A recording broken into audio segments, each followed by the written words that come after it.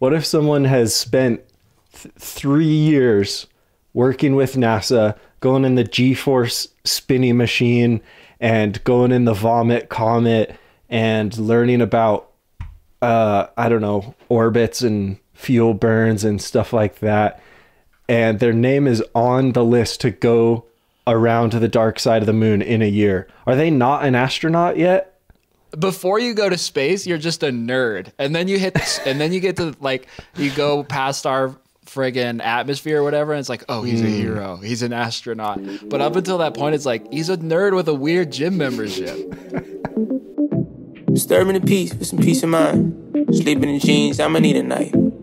OD on the cheap advice. OC on the cheapest flight. Lately I've been on the move trying to get to something. But I told her I've been running just to see the sights. Notice anything different? I do notice something different. I was going to ask. Whoa. Remote controlled RGB? Did they do something? Yeah. Oh, yeah. Well, you know how other podcasts, since it's an audio format, have soundboards? Mm-hmm. I thought the best thing for a podcast would be custom lights. So that when I'm happy, I could make it green. That's brilliant. And then when I'm mad, I could make it red. And every time you do it, I'll have to say, for the audio listeners, Schaefer's light in the background just went green, and then it went back to red. Oh, and now it's blue. Yeah, dude. Wow. And am I right that that's just like a random Home Depot light fixture back there? That doesn't really look like a video light. Yeah, no, I replaced all the light bulbs in my house with those aperture ones that you can control, like the color temperature. Yeah, they're made for practicals, so you can like turn them down and change the color temperature and everything. So they're actually super sick, and I'm obsessed with them now. And so I got one, and I was like, well, guess I'm going to get them as many as I need now because they're so sick. So when I walk in, I have all these presets, so I can set it to reading mode at my house. Ooh. And then I can set it to like, filming mode at my, it's sick. Oh, that's brilliant. Wow. Mm-hmm. So cool. And they're not battery powered? They run off, well, do they have a battery? They have a battery in them. So you can take, if you have a lamp on a set or whatever, and there's nowhere to plug it in, you can just put them in and turn them on. And they have, I think, like an hour battery. But then if you just screw them into a normal fixture, then they get powered by the fixture and charge. Oh my God. I don't know why I have never heard of them, but they're the best thing Aperture makes, I think. I've heard of them and I've seen them. And when I saw them, I was like, oh, those look really cool. And then I just never even thought of them till now, to the point where I even bought just some random smart bulbs when I should have been going with those this whole time. That's brilliant. It's kind of funny. I was like laughing because I was like, dang, these are so sick. And if they marketed them as other than video lights, if they just marketed them as like the sickest smart bulbs, they would sell like hotcakes, which is super funny. Light bulb with a battery, and it's a crazy idea.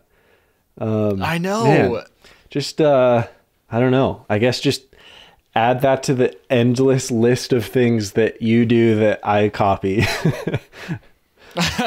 Dude, well, the only reason I did it is because I was trying to defeat the tax man, so...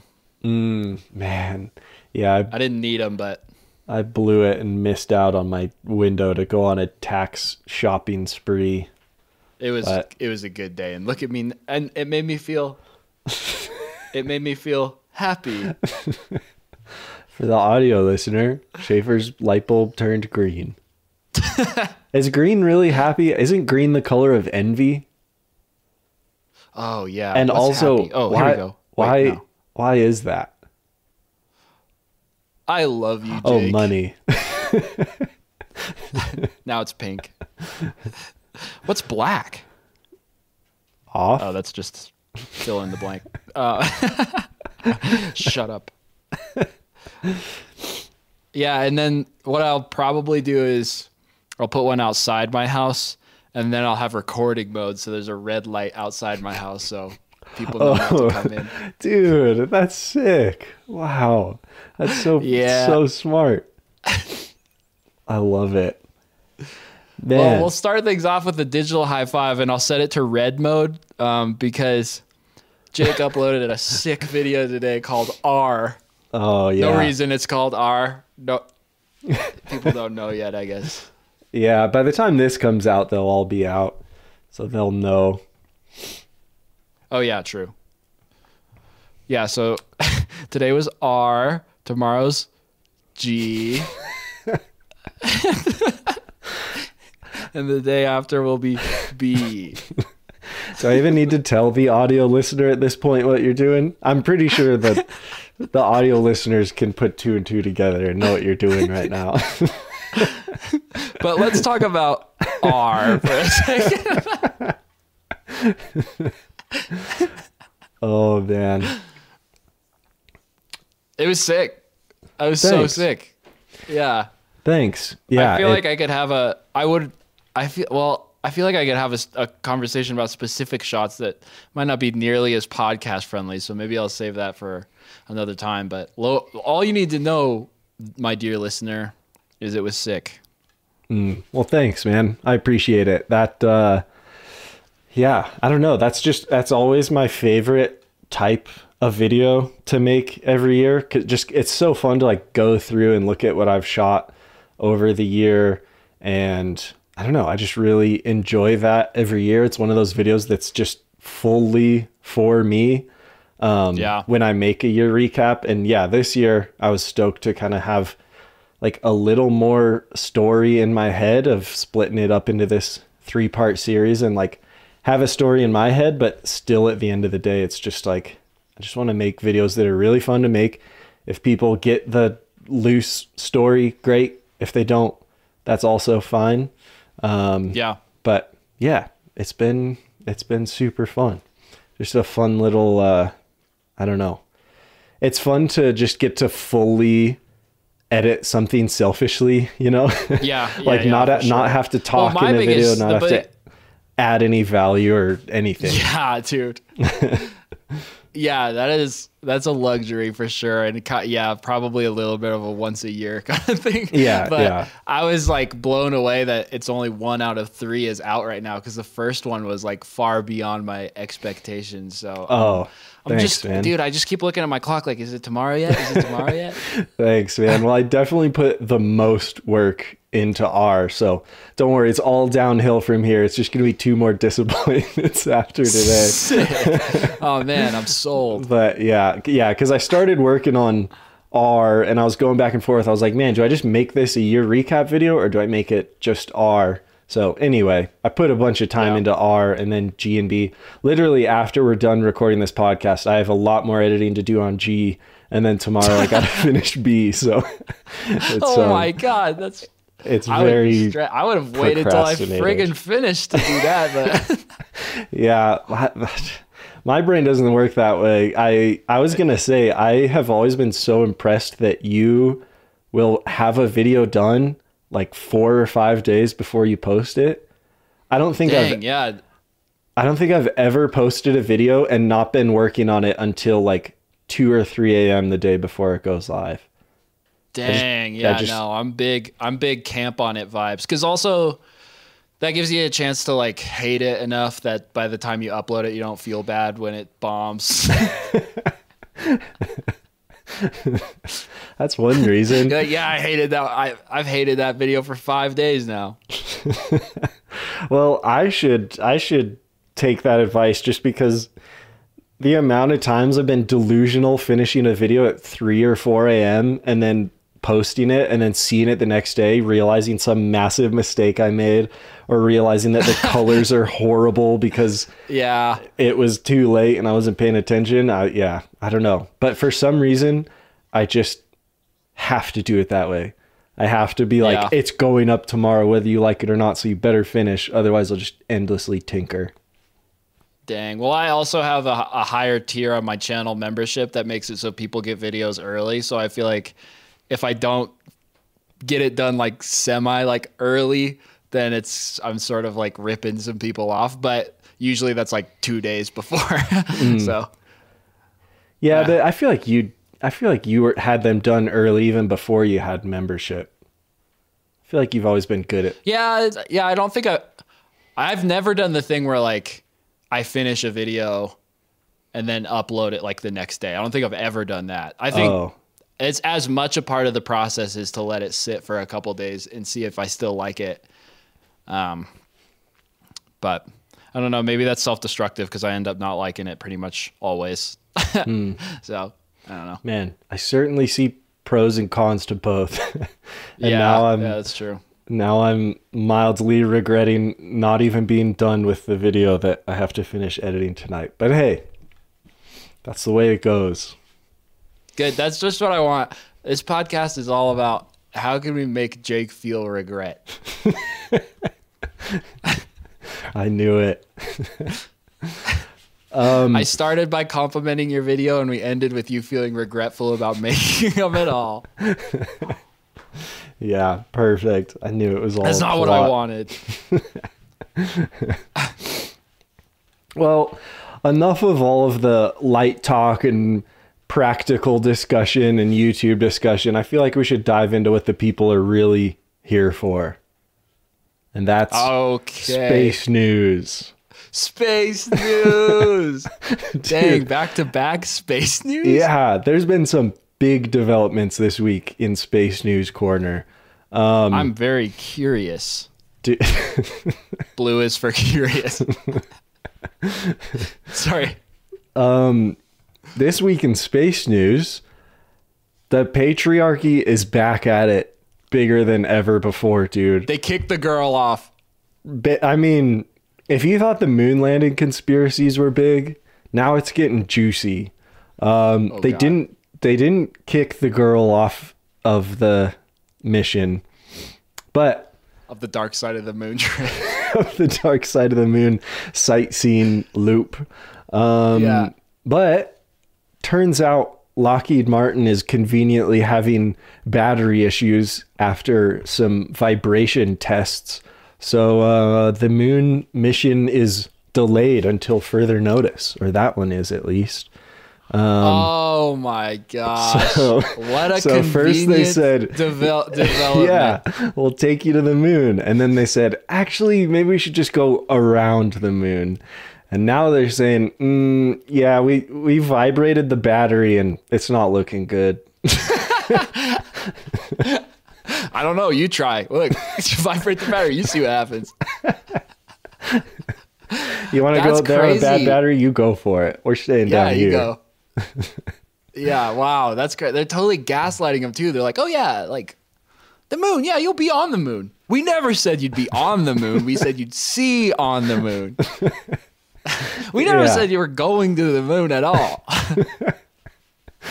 Yeah. And poor lady. It turns out this was like we should get her on this podcast. We should. Oh, that's a good idea. That'd be sick. The astronaut to be. If anyone has any connections to the astronaut to be. Yeah. And also, if an astronaut spent their time on our podcast, I would have serious concerns about our space programs. Yeah, for real. Also, it'd just be funny because like it wouldn't be interviewing an astronaut, it's interviewing someone who might possibly get to be an astronaut. So it would be exactly how we talk about movies. It would be like, so what do you think the moon's like? Do you have to go to space to be an astronaut? I think so. I don't think there's any I don't think there's any astronauts who are afraid of heights or zero gravity. Yeah. I truly don't. I really don't. I don't either, but I don't think you have to go to space to be an astronaut. I think you can be an astronaut and not have gone to space yet. So are you trying to tell me astronaut is somewhat of a mindset? Yeah, 100%. Right on. But I'm gonna need a little bit more clarification on the fact that you don't think an astronaut needs to go to space.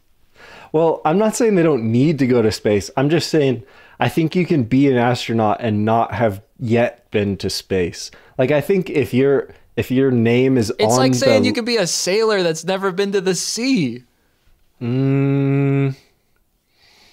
The only thing an astronaut is categorized by in my head as far as lore, as far as childhood lore, what do you want to be an astronaut is I get to go to space. That's like the bullet point. That's the one bullet point. Okay, I'm with you.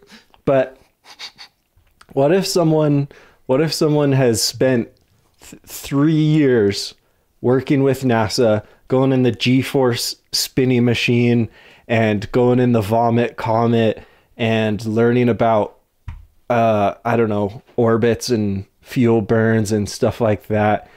And their name is on the list to go around to the dark side of the moon in a year. Are they not an astronaut yet? Like, do you not get your astronaut card no. until you've actually taken off? No. I think they have the world's weirdest gym membership at that point. That's sort of all they can really say they have. But unless you're in space. Okay. So it's funny like, too, because before you go to space, you're just a nerd. And then you get to like, you go past our friggin' atmosphere or whatever, and it's like, oh, he's a hero. He's an astronaut. But up until that point, it's like, he's a nerd with a weird gym membership. Man, so this is exactly like YouTubers that call themselves filmmakers, isn't it? Like that person that's training to go to space. Don't go there. That person that's training to go to space is calling themselves an astronaut, and all the other ones that have been to space have been like, this kook over here is calling himself an astronaut. He hasn't even been to space yet. Is that the same thing? I think. Dude. I think. Like, are you not a filmmaker until you've made a film? I think the goalpost for filmmaker has changed more in the last year than ever before, because man, how do I want to formulate this thought? You've trapped me. You tricked me into talking about filmmaker. I trapped you, but I think it helps. Again. I think it helps your point of view. Oh shoot, I'm losing you. Oh no. No, I was thinking you're not losing me. I was just I had a real life lag, I think. Gosh. I think I was listening to Joel Haver talk about filmmaking, and I don't know if anyone has a low bar for what is and isn't filmmaking. Joel Haver probably has the lowest bar. He makes like sketch comedy videos and everything, and he's said he thinks if you've taken a Snapchat video, then you're a filmmaker. So his bar is a little bit lower than mine, but he had a really good point, which is that essentially the whole layout of film school is you go through the school, you have to make your like dissertation or whatever, which at the end of the year is like the one film you make. Your whole film school journey is building up to the one short film you make, and then you try and get it into festivals because you've spent more than, you spent your whole freaking school career working on this one video. In your head, since you put so much effort into it, it's worth the Sundance or the Tribeca or the Cannes Film Festival or whatever. You enter into all these things. Then you find out there's no room for you in any of those festivals. They don't accept you into any of them, and then you quit. And then you start from scratch. You say, okay, well, I guess I'll just start from the bottom, and you get a job as a PA. And then as a PA, you basically work horrible jobs for years and years and years and years until hopefully someone gives you an opportunity to make the screenplay that you wrote 8 years ago in film school. And that is the classical definition of a historic filmmaker, is someone who goes through all that. And up until that point, they've only ever really made one thing.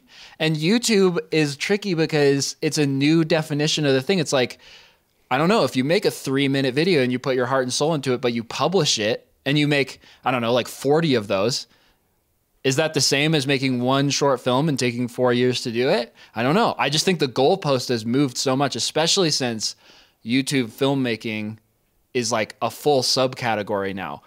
Like, there are YouTubers who are very much like essayists or vloggers or whatever, but YouTube filmmaking is its own genre.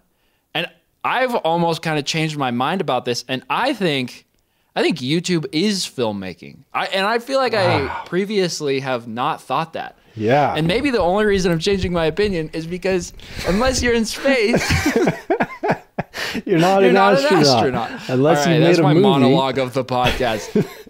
I'm done now. Okay, you're cutting out a little bit, but I'm pretty sure I got most of it.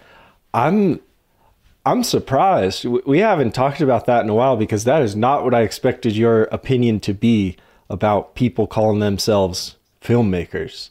I know. I feel like I've I've changed my mind somewhat. Yeah. I think my caveat would be, if you're a student in film school and you make one film project and you're calling yourselves a filmmaker, that's probably a little soon to call yourself a filmmaker. Like if you, I think, I don't know. I don't know, because if you do one painting, I think you're a painter because you painted. Yeah, that's true. I guess what I was getting at with that train of thought was, yeah, maybe like once you made that film, sure. But I think if you're a PA on set or whatever, if you're just an assistant on set for years and years, I don't think you would call yourself a filmmaker, would you? You would call yourself a PA or a aspiring filmmaker. Yeah, probably. Well, yeah, I think that goes in line with what I'm saying, though, is that like the term filmmaker is such a like coveted thing that it's kind of a little gatekeepy in that way, where it's like, oh, you haven't been a PA on set. Oh, you haven't been a gaffer. Oh, you haven't been an electrician. You haven't been to space yet. You haven't taken off in the rocket yet. You've only gone in the vomit comet. You've only gone in the G-force machine. I think I have conflicting opinions about these two things because I don't know, like as far as, well, I'm going to have to tackle these separately now. as far as the filmmaker thing is concerned, I think some of Joel Haver's videos have really been changing my mind lately, because another thing that he says is that if you are trying to keep people out of filmmaking because it's too crowded or there's too many people doing it or whatever, you don't want to see it become more and more of a thing. He's like, then you're on the wrong side of history, because if you are a creative person making creative work, then you should be only excited that other people are participating in this beautiful art form that's changed your life. And I feel similarly now about the filmmaker thing. It's like, I don't know, my whole shtick with the outdoor industry, let me open a third door, has been the outdoor industry is like mega gatekeepy, and they all say they're not, which is really annoying. And maybe there's a little bit of that in filmmaking too. It's like, maybe everyone is a filmmaker. What if everyone is? What if the answer is everyone? Everyone has a phone with a video camera. Whoa. Dude, you know, it's Then crazy. what? You know who made a video with that exact conclusion probably 7 years ago, 6 or 7 years ago? I'm scared to ask. Long before you said it, long before Joel Haver said it. It's a small little YouTuber known by the name of Casey Neistat. Oh, okay. Whew, I thought you were going to say someone else. Oh, no. Yeah, Casey, honestly, probably my favorite Casey video ever. Basically draws that exact same conclusion. It's talking about how like stupid the gatekeepers in the old guard is, and it's like, if you pick up a camera and make something, newsflash, you're a filmmaker or something like that.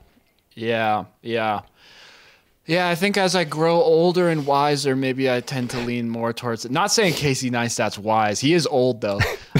But maybe I'm shifting my opinion a little bit. Gotta get his jabs in before he agrees with him.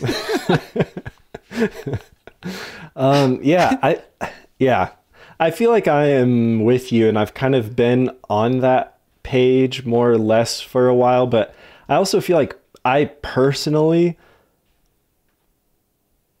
like the distinction between internet filmmaker and filmmaker, only because of my personal aspirations. Like, yeah. I don't want to call myself a filmmaker until I've made something with a crew on a set that is and a bunch of corpo dirtbags tell you it's good. Sell it to A24. Not even that. It can still just be a YouTube video, but I have not made a YouTube video that's a cohesive story with actors and a set and what I would call a production, you know? So if you have a production and a crew and a set, and then you upload it to YouTube, is it not internet filmmaking? Yeah, I think it is, but I just would feel more comfortable calling myself a filmmaker after that versus just calling myself a internet video maker or internet filmmaker. Yeah, true. Sometimes I wonder though, okay, this is gonna sound maybe a little bit self-congratulatory. Okay, so excuse me, but my assumption when getting into videos was that you had to know everything. You have to know lighting, you have to know sound, you have to know After Effects, you have to know how to shoot it and edit and everything. So I just have learned everything. And there are a lot of people who would need 5 people to do what I do.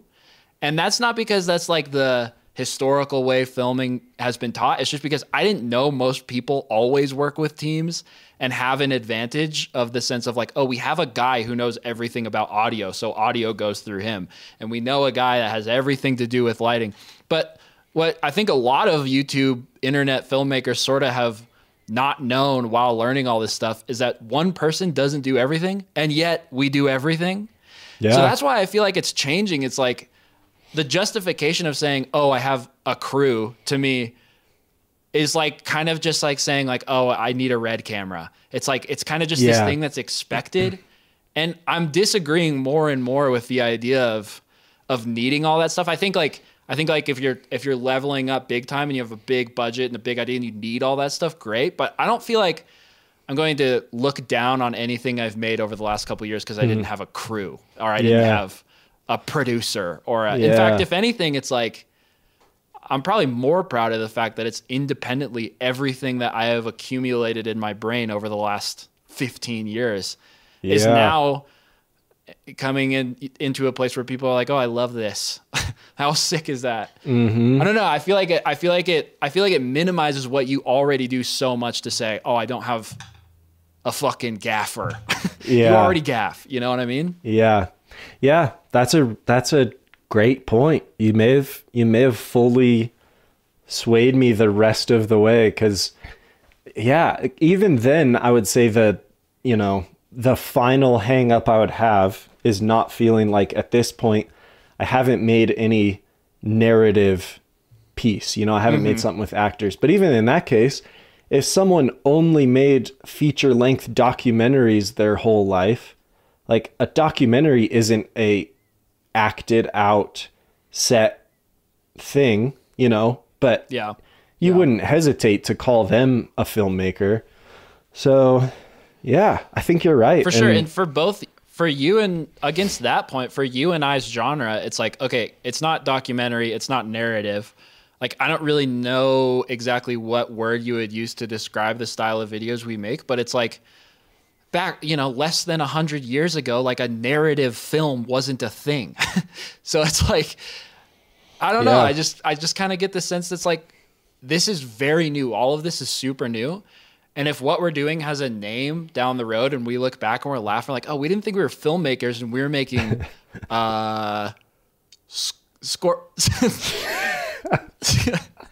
Scorpion style films, then I don't know. I just think it's also fresh. It's and new, and it's like YouTube in and of itself, like YouTube filmmaking, internet filmmaking.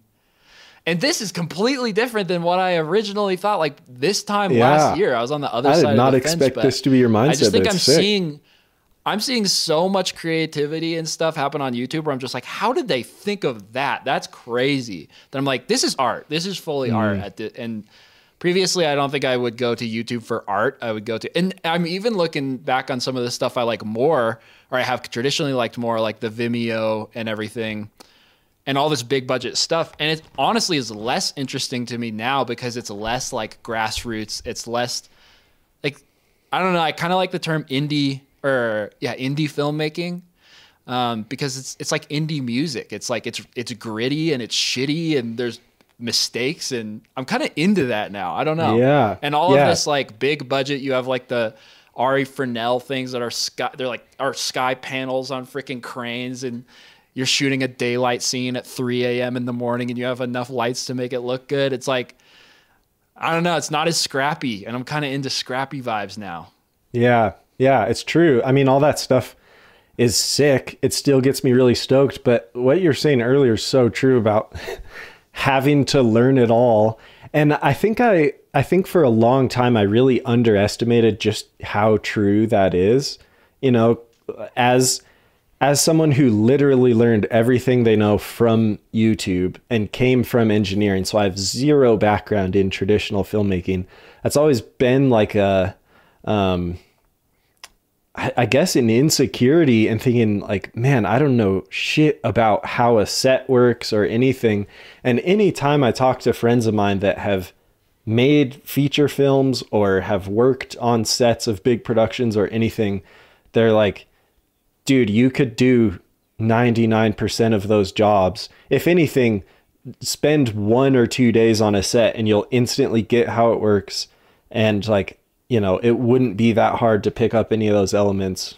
So, and yeah, I mean, that sounds really cocky. Not to say I would excel at any of those jobs. It's just that I would get it, I don't think I would become incredible at lighting after one day on set. No way. I just think I would understand it and be like, oh, I know more than I thought I knew about that job. I think the video you just uploaded today for a lot of other people would take a 5-man crew.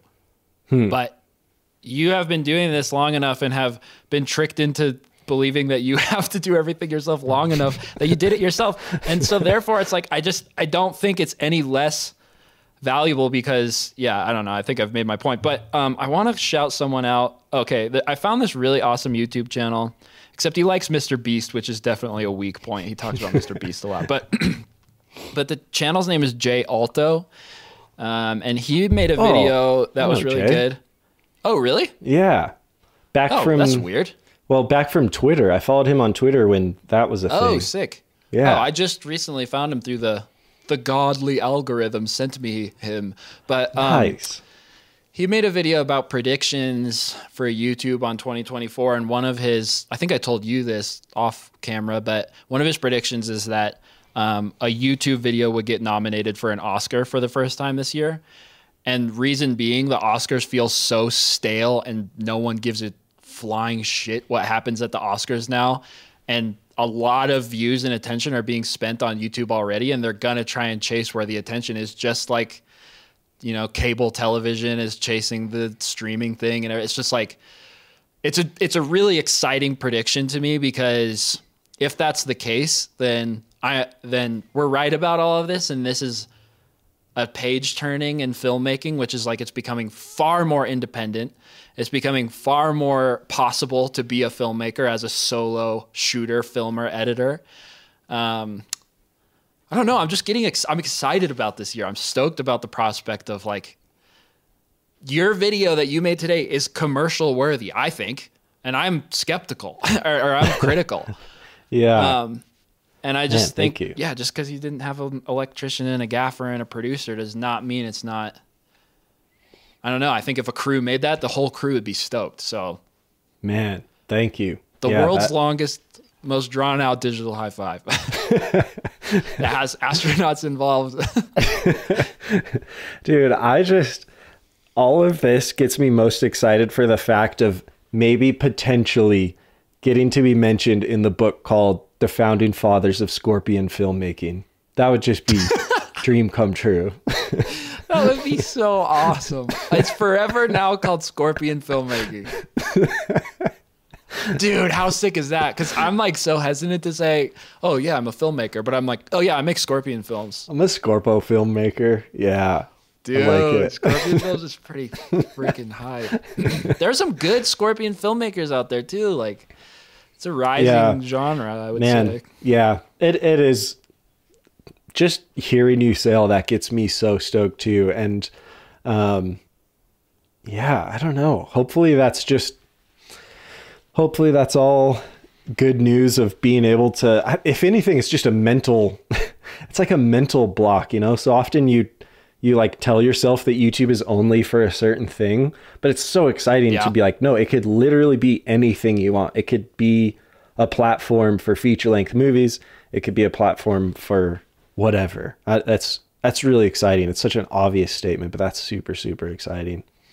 It is exciting. And it's also exciting that if you have a good idea for a story, even if your execution isn't as good as a Danny Gewirtz or a Hollywood production studio, it's a platform where if the story is engaging and good enough, then it will do well, which is so sick.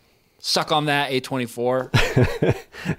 That is really cool. And I was just thinking about Danny Gewirtz earlier when we were having this conversation, because I I heard through the grapevine that, you know, he hired this crew to make this feature length film or whatever. He brought on a crew for this feature film that he made last year, a couple years ago. And I heard through the grapevine that after the fact, he felt like he could do it with an even smaller crew. And it was already a very small crew by a feature film standards. But I think, per your point, because he had been doing so much of it on his own on YouTube for such a long time, he had a producer hire this crew and then realize, like, wait, I don't need that role. I can do that. I don't need that role. I can do that. That's just what I heard through the grapevine, but I feel like that's got to be true. Well, I can't say it surprises me all that much, because when I think about working with a crew, and because I've had the same feeling, it's like, well, it's not legit till I'm organizing a whole schedule full of people with lives and kids, and their livelihoods rely on this thing doing well and all that. I'm like, well, why do I feel that way? Oh, well, because that's what the pros do. The pros haven't made anything I like in years. Wow, you have not said a truer thing in this entire podcast history. That's hilarious. Yeah, that's a great point. And another exciting point in all this is, like, dude, just the way that YouTube makes the world so small continues to blow my mind. Like, just how easy it makes it to connect with ridiculously talented people.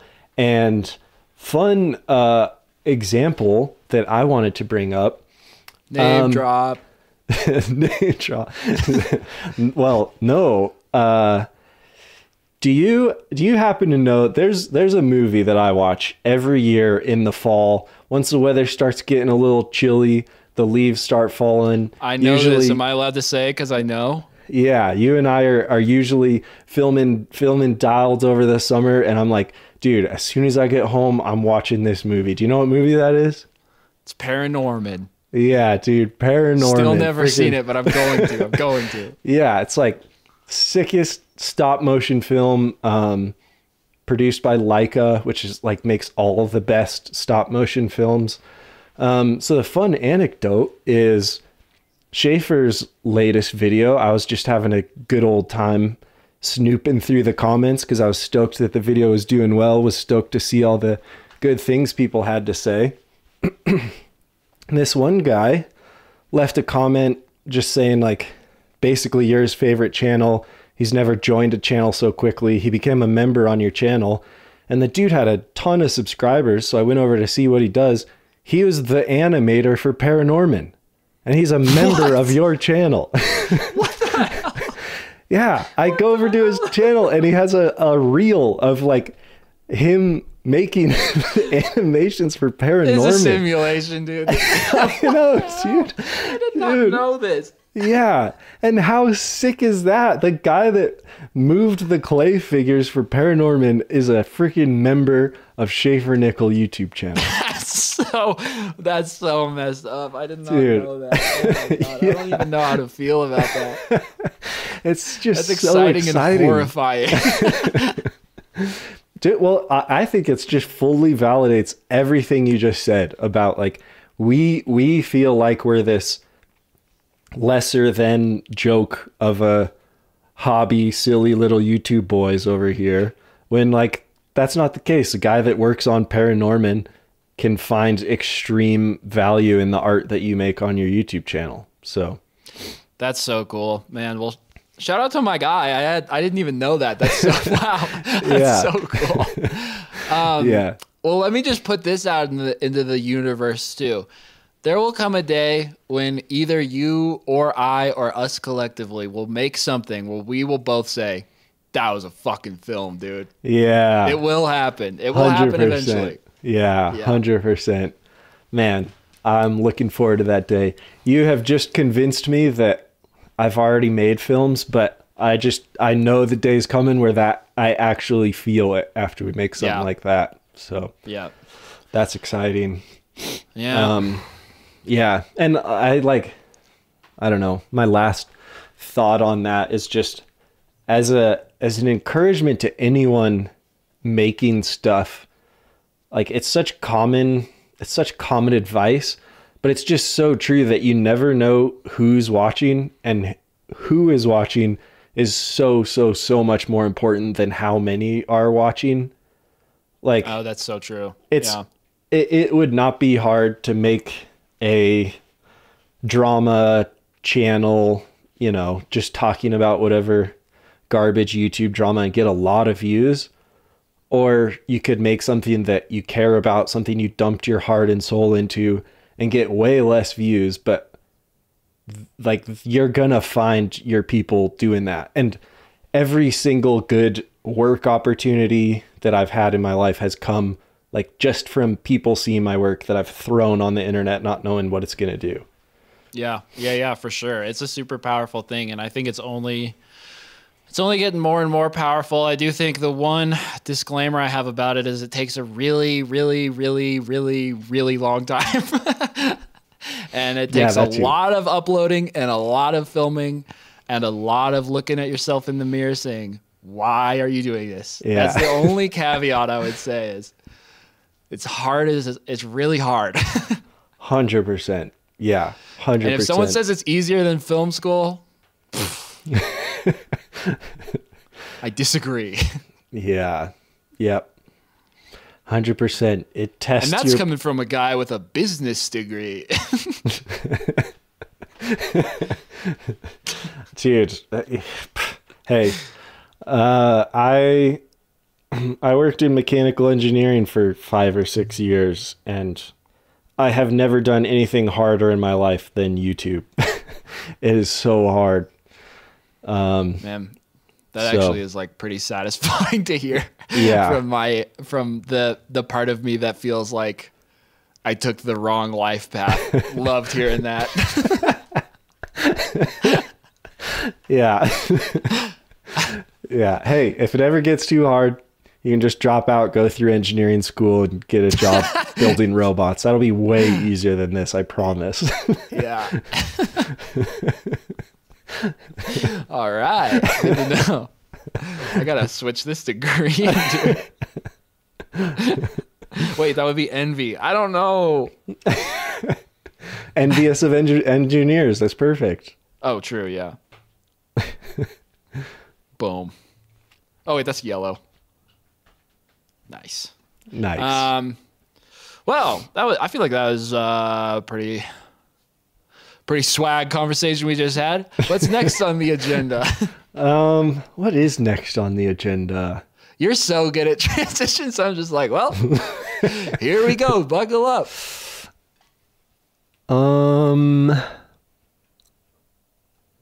He's thinking.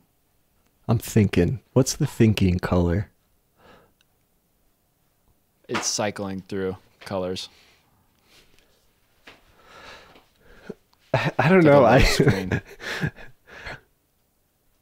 don't know that I have any other lengthy topics, but we got some. I feel like we got some little micro stories we could talk about here.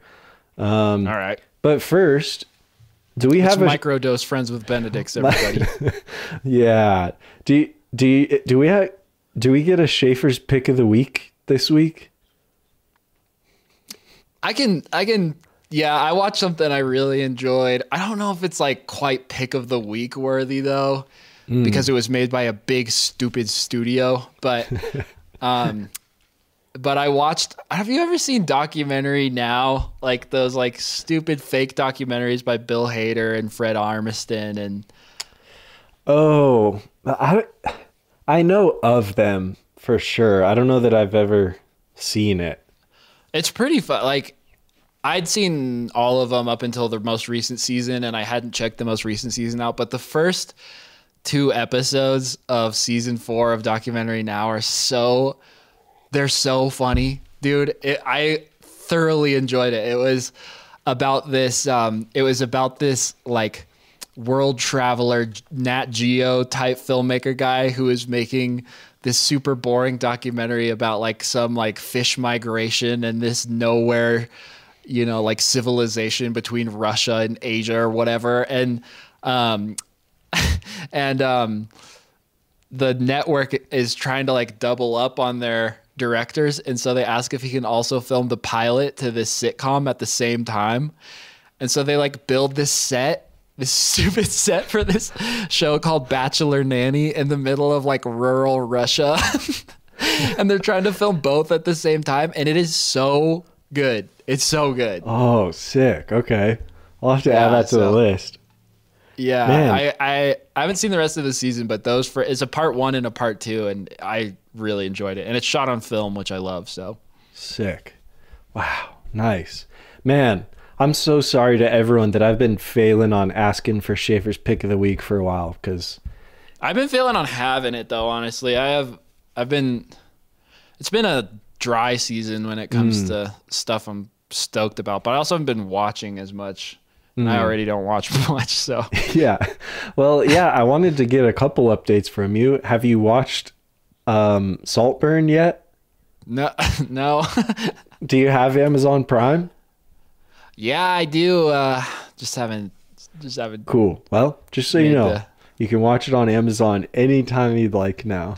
You sound like an industry plant right now, but I've been playing the long con ever since we first started hanging out. It was all a con to get you to watch a movie that would come out Saltburn on 5 Amazon years Prime. after we met. No, I'm gonna watch it. Okay, gonna watch Saltburn. Did you ever watch The Whale? Yeah, I think we talked about The Whale. Oh, okay. Sorry, I'm just trying to catch up. There's one other that I wanted to see if you'd watched yet. It's not Avatar. It's not Oppenheimer. It's not Barbie. It's not. Oh, Nathan Fielder's new show, The Curse. No, but I need to. I want to. Yeah, I haven't either. I've just heard such good things about it, which I'm not surprised at all, because that dude He's a genius, yeah. cannot miss. But it's on Paramount Plus, which who gets Paramount Plus? Yeah. I'm sure glad I couldn't go to f2movies.com and stream it, Yeah. because that would be bad. That's illegal. Yeah. Cool. Well, that's a good list of things that neither of us have seen. In other news for Microdose Friends with Benedicts, for the 1% of people that care, Greg Minar's now on Norco. That's crazy. Next story in the news. That is hyper niche. I know. I just had to say it because that's insane. What a weird world. Yeah, that is. That's right. Yeah, seriously. I don't have anything practical to talk about anymore. So unless you have any practical topics, I can just dive into some stupid stuff. Did we say anything practical over the last 47 minutes? I Yeah, guess dude. kind of. The filmmaker We decided stuff that was we're pretty practical. filmmakers. Oh, yeah, Well- that's good. And we decided astronauts aren't astronauts unless they've been to the big beyond. I don't know that we ever came to a conclusion on that, because you just gave this whole monologue about how filmmakers are filmmakers regardless of what they make. So what about the astronauts? No. It's not the same thing, dude. It's not the same thing. Like, a sailor sails the sea. A filmmaker makes the film thing. And like what I'm saying is the bar for what that is, the bar for what is a film is moving, but it doesn't change the fact that you gotta make something. The astronaut guy just sitting in the spinny box of death is nothing. That's nothing. What about cowboys, dude? These days, all you got to do be a cowboy is throw on a hat and wear some boots, and boom, you're a don't cowboy. get me started on cowboys. Dude, there's more cowboy cosplay in this damn country. I tell you what. Oh man, dude, Cowboy Con is coming to Denver pretty soon, actually.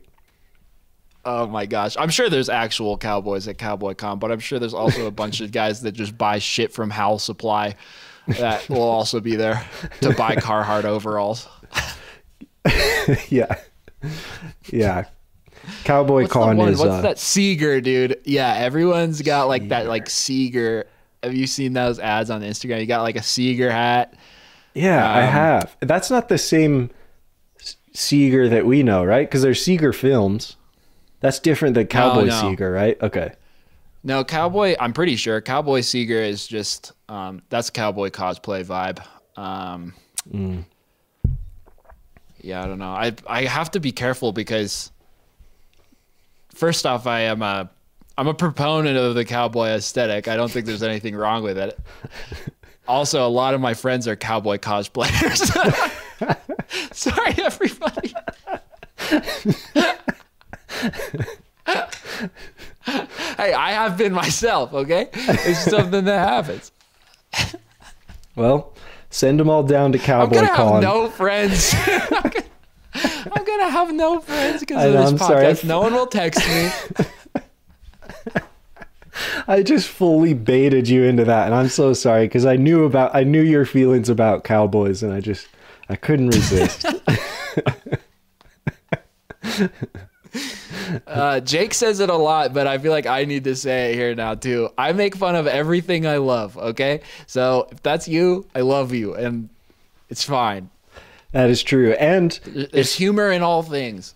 If there's one thing, this is like genuine, I'm not even joking around anymore. If there's like one of the biggest things that Schaefer has taught me is like being hypercritical of something, or you can be hypercritical of something because you love it. Like in many cases, being hypercritical of it is a sign of just how much you do love that thing because you want it to be its best form and you want to like expect everyone else to give it the quality that it deserves or whatever, you know? Like yeah, for sure. Being critical or poking fun at a thing doesn't just mean you want to throw it out entirely. You can make fun of something that you genuinely love or enjoy. Oh yeah, the things I truly dislike, I don't even have opinions or thoughts on because they're just not even worth. Yeah, they're not. I think it's a huge form. I think it's a huge form of a compliment to care enough about something that it instills in you any emotion other than indifference. Mm-hmm. It's like it's hard to make people care about stuff, and if you're a cowboy cosplayer, you made me care about you at the very least. Yeah, exactly. It's that classic... You beautiful son of a gun. Yeah, it's the classic, like, would you rather everyone just like if everyone in your life had to describe you, would you want them to just say like, oh yeah, he was really nice? Or would you rather them have like, you know, divisive opinions or strong emotions about who you were? Oh yeah, he was really nice, but one time he said it was worse to dress up as a Nazi than it was to be one. You did say that. Was that on this podcast or is that in real life? Yeah, and I don't stand by that.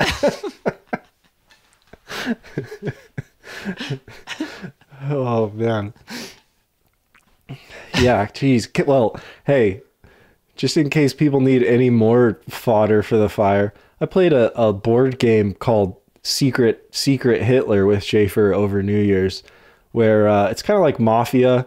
One or two people are fascists and Hitler, and they try to not let anyone know, and everyone else has to figure him out. Long story short, Schaefer is real good at being a hidden Hitler and fascist. So don't put that on me. When he says, what's better, dressing up as a Nazi or being a Nazi? All I'm saying is he's really good at pretending to be Hitler. That's all I'm in say. This economy, dude, let me tell you what. In this particular world climate, that is not what you want to be associated with at all.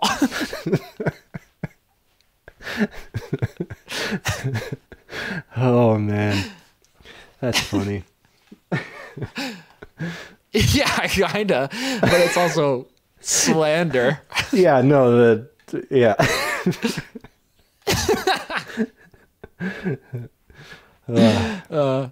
I wish I wasn't already on red because I'd put it on red.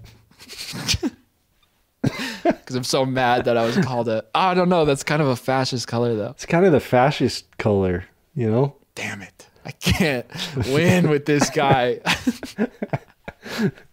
You better make it purple, dude. Purple is very neutral, you know? Oh, Oh, pink is like definitely not fascist. There you go. It's kind of funny how close pink is to red. Life. Anyway, next topic in the Next topic. next topic in microdose friends with Benedicts. If you have been considering buying a high quality Gore-Tex garment, good rain jacket, something like that, you should go do it in the next year or two, because turns out one of the main ingredients in almost every rain jacket, every Gore-Tex thing, every tech outdoor gear is like this really, really harmful forever chemical plastic that's getting banned in a couple years. Oh, sick. And That's going to make that makes my video seem so much better now. My one about the outdoor industry. yeah, yeah. But it's bad mostly for the byproducts at the factories. There's a tiny tiny percent chance that wearing the jacket is bad for you, but like, let's be honest, we're drinking microplastics every day of our life, so I'm not that worried about wearing plastic. So that's it. The big problem with these plastics is in the byproducts. So you may as well go snag yourself a good rain jacket now while they're still around. And then if you hold it till you have grandkids, your grandkids will be like, no way, Gore-Tex? Gore-Tex was illegal 50 years ago. And you'll be like, that's Dang. right, son. I got an original. Like, we've been wet ever since. Exactly. We'll forever be known as the driest generation in history. Dude, do you want to know a secret about rain jackets? Yeah. And I have no statistics to back this up whatsoever. It's only based on assumption, and I think it's pretty solid assumption. There's enough rain jackets that if we stopped making them right now, forever, we'd be totally fine. Dude. I strongly believe that. Amen. Dude, okay, I mean, this is a whole thing that we're like totally not qualified to have this conversation, but I feel that exact same way about electric cars. I'm like, my car was made 28 years ago, okay? My car has done more for the environment by the fact that I'm still driving it now than you buying a brand new mega lithium battery that's going to wind up in a landfill in 4 years. Don't talk to me about all this it's better for the environment thing.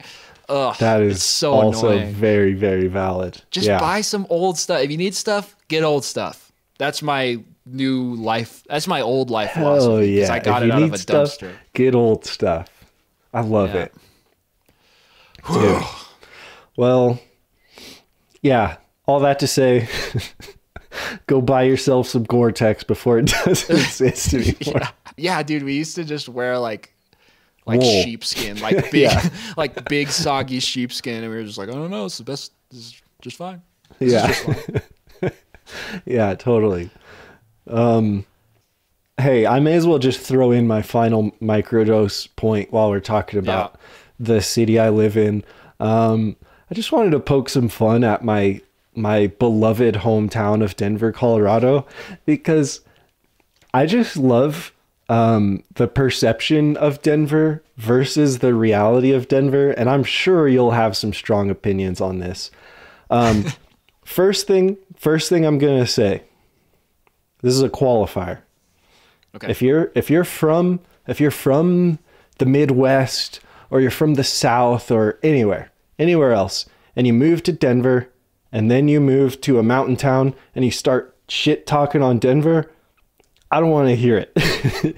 You have not earned shit talking Denver when you just happen to move here from the Midwest and then go to the mountains and suddenly think you can talk shit on Denver. You can't do that. Only I can shit talk Denver because I've lived here my entire goddamn life.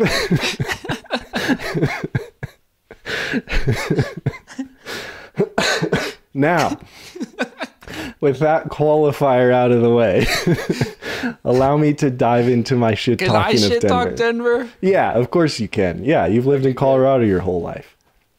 Okay, sick. I just think the perception of Denver is so funny because so many people move here with these grand dreams of being outdoorsy people and hiking with their dog all of the time and going snowboarding and just fishing in beautiful rivers, all of that. Mm-hmm. The reality of Denver is such an absolute wasteland, dude. I don't know if even I would say that about Denver. I don't know. It's a wasteland. Dude, it is, dude. Trust me. Where you are, maybe, but... Not even where I am. I was just reading an article about Rocky Flats, which is this stretch of land between Boulder and Golden. And Rocky Flats is this beautiful kind of flat plain right below I know exactly. the foothills. It is beautiful. Yeah, it's beautiful. Also, I don't know how many years ago, a while ago, it was a nuclear weapons testing ground. And the soil is permanently contaminated with plutonium. And it is a wasteland. Yeah, dude. And there is currently a whole bunch of big debates because they're trying to put a new trail through the Rocky Flats. And the debate is basically where to put it because there's so much plutonium contamination that they don't want people kicking up all the dust of plutonium dust and putting it in the air and infecting people. Oh my God. So that's crazy. That's so funny. We also have had air quality standards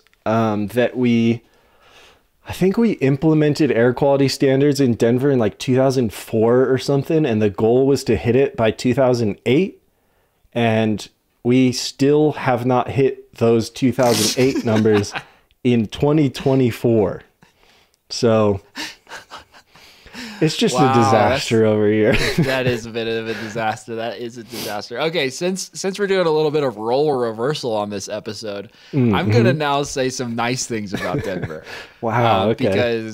Because I feel like okay, again, maybe a little bit of a shift in my opinion here, but I think a place is, one, only as good as you make it, and two, only as good as the people that you're with there. So my experiences going to Denver lately have been so positive because when I go to Denver, I either go to hang out with you or I go to hang out with, family. A bunch of friends still live out there and everything. And we always do something super fun.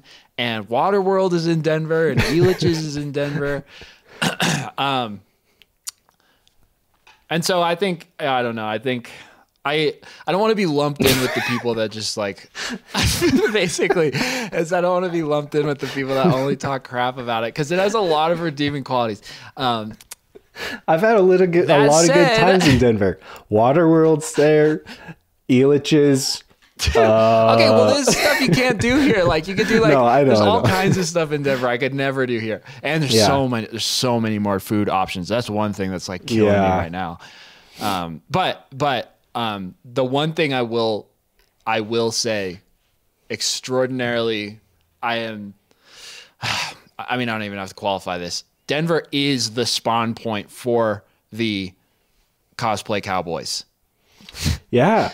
Move from Oklahoma, buy some Carhartt stuff and a Seeger hat, grow a mustache. Again, totally. Dude, I'm in that's why Cowboy Con is held here every year. Cowboy Con is just what I call the stock show.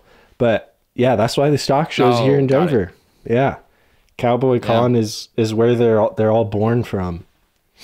Yeah. Dude, I've known people that I went to high school with and stuff that just went cowboy all of a sudden. It's just you just turn around one day and it's like, oh my God, he is a cowboy now. And I know that you went to Platte Canyon High School, my guy, which is not a ranching place. It's just it's basically the butthole of Denver. But I don't know. But yeah, all that to say, I still, God, I love this place so much. And it's so true. Exactly what you said. Literally all of that matters is who that's around you and what you make of that. Because, yeah, like you said, anytime you come down here, we have the best time ever. Anytime I go up to your hometown, we have the best time ever. Anytime you and I are in literally any random place that we end up in the world, like I know you and I both can picture how someone could build a good life there. You know, it's just for sure. It's so much up to your own mindset. Yeah, for sure. And what else was I gonna say? Oh yeah, I also think like as far as like where I grew up in Bailey and then Gunnison and then Denver and everything. I have good and bad memories in all of those places, and I think that's gonna be the case with anywhere. And it's a decision to say I'm going to predominantly, or I'm going to stack the good memories higher than the bad memories. And it's so fun to make fun of stuff, but yeah, I can't talk about Denver or Bailey or Gunnison without saying like I love all of them. Mm-hmm. Places are special. Like it is who you're with, like I was saying earlier, and what you make of it, but also places are really special. And I don't even know what I'm talking about now. I want to make a quick I don't know, qualifier, because I just realized I just said that it's all about your mindset, and it's not all about your mindset. There's obviously some places that are just like horrible and you need to get out. Like obviously that's a reality. If you're in a fucking like, it's all about your mindset and how much plutonium there is in this soil. Yeah. No, but I'm saying if you're in like a war torn, you know, dictatorship or like like it's not your Damage mindset control. at that point. Like like get out of there, or like obviously it's not all mindset, but at least you know, in the places I've been fortunate enough to visit that are just, you know, perfectly fine places, in that case, like so much comes down to your mindset. I don't know, a Buddhist monk might disagree with even that. Damn. Yeah, true. Huh.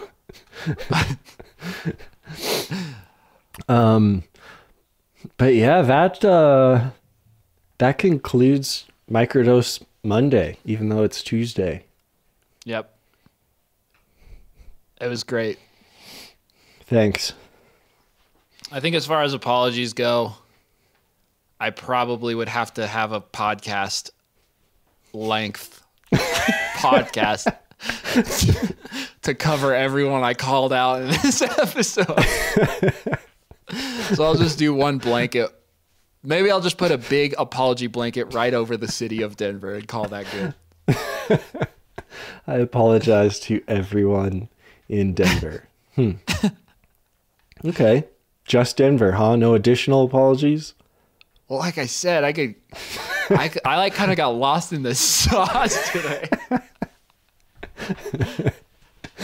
Nah, you're fine.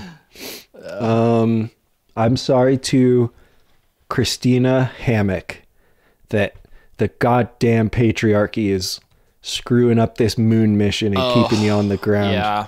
You'll be an You're astronaut officially invited someday. on the pod. Yeah, Christina maybe. Hammock, if you're listening, please come on to our prestigious podcast. Stranger things have happened, man. Yeah. Hey, maybe someday we can get Paranorman Animator guy on the podcast.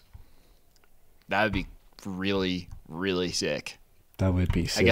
I guess I have a pretty one-way ticket to asking him about it. Yeah. Other than that, that's all I've got. Yeah. Oh, I just want to say, please do me a favor and subscribe on YouTube, because I really just want to make Schaefer suffer for 3.5 hours to watch Avatar. So subscribe. We'll start ending the podcast with apologies, and then you go subscribe, and then I go, no, please, God, no. Don't subscribe. Unsubscribe. Just subscribe to get us to 1,000, and then you can unsubscribe again. Yeah. Oh, also for the real ones, since only the people who really listen are going to care about this. This is what a Italian Carbon made. Shaft Club? That's right. This is what a PX4 looks like, baby. Wow. Yeah. Dude, I'm not gonna lie. Over FaceTime, it looks like a $3 piece of plastic.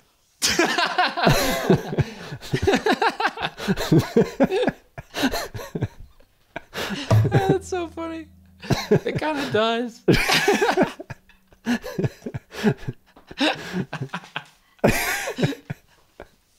It's sick though. It looks sick. Well, cool, dude. Cool pin. That's awesome. Whoa. Clubs, thank you.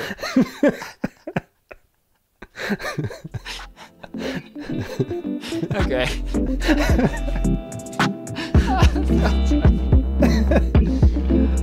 Amen. Amen.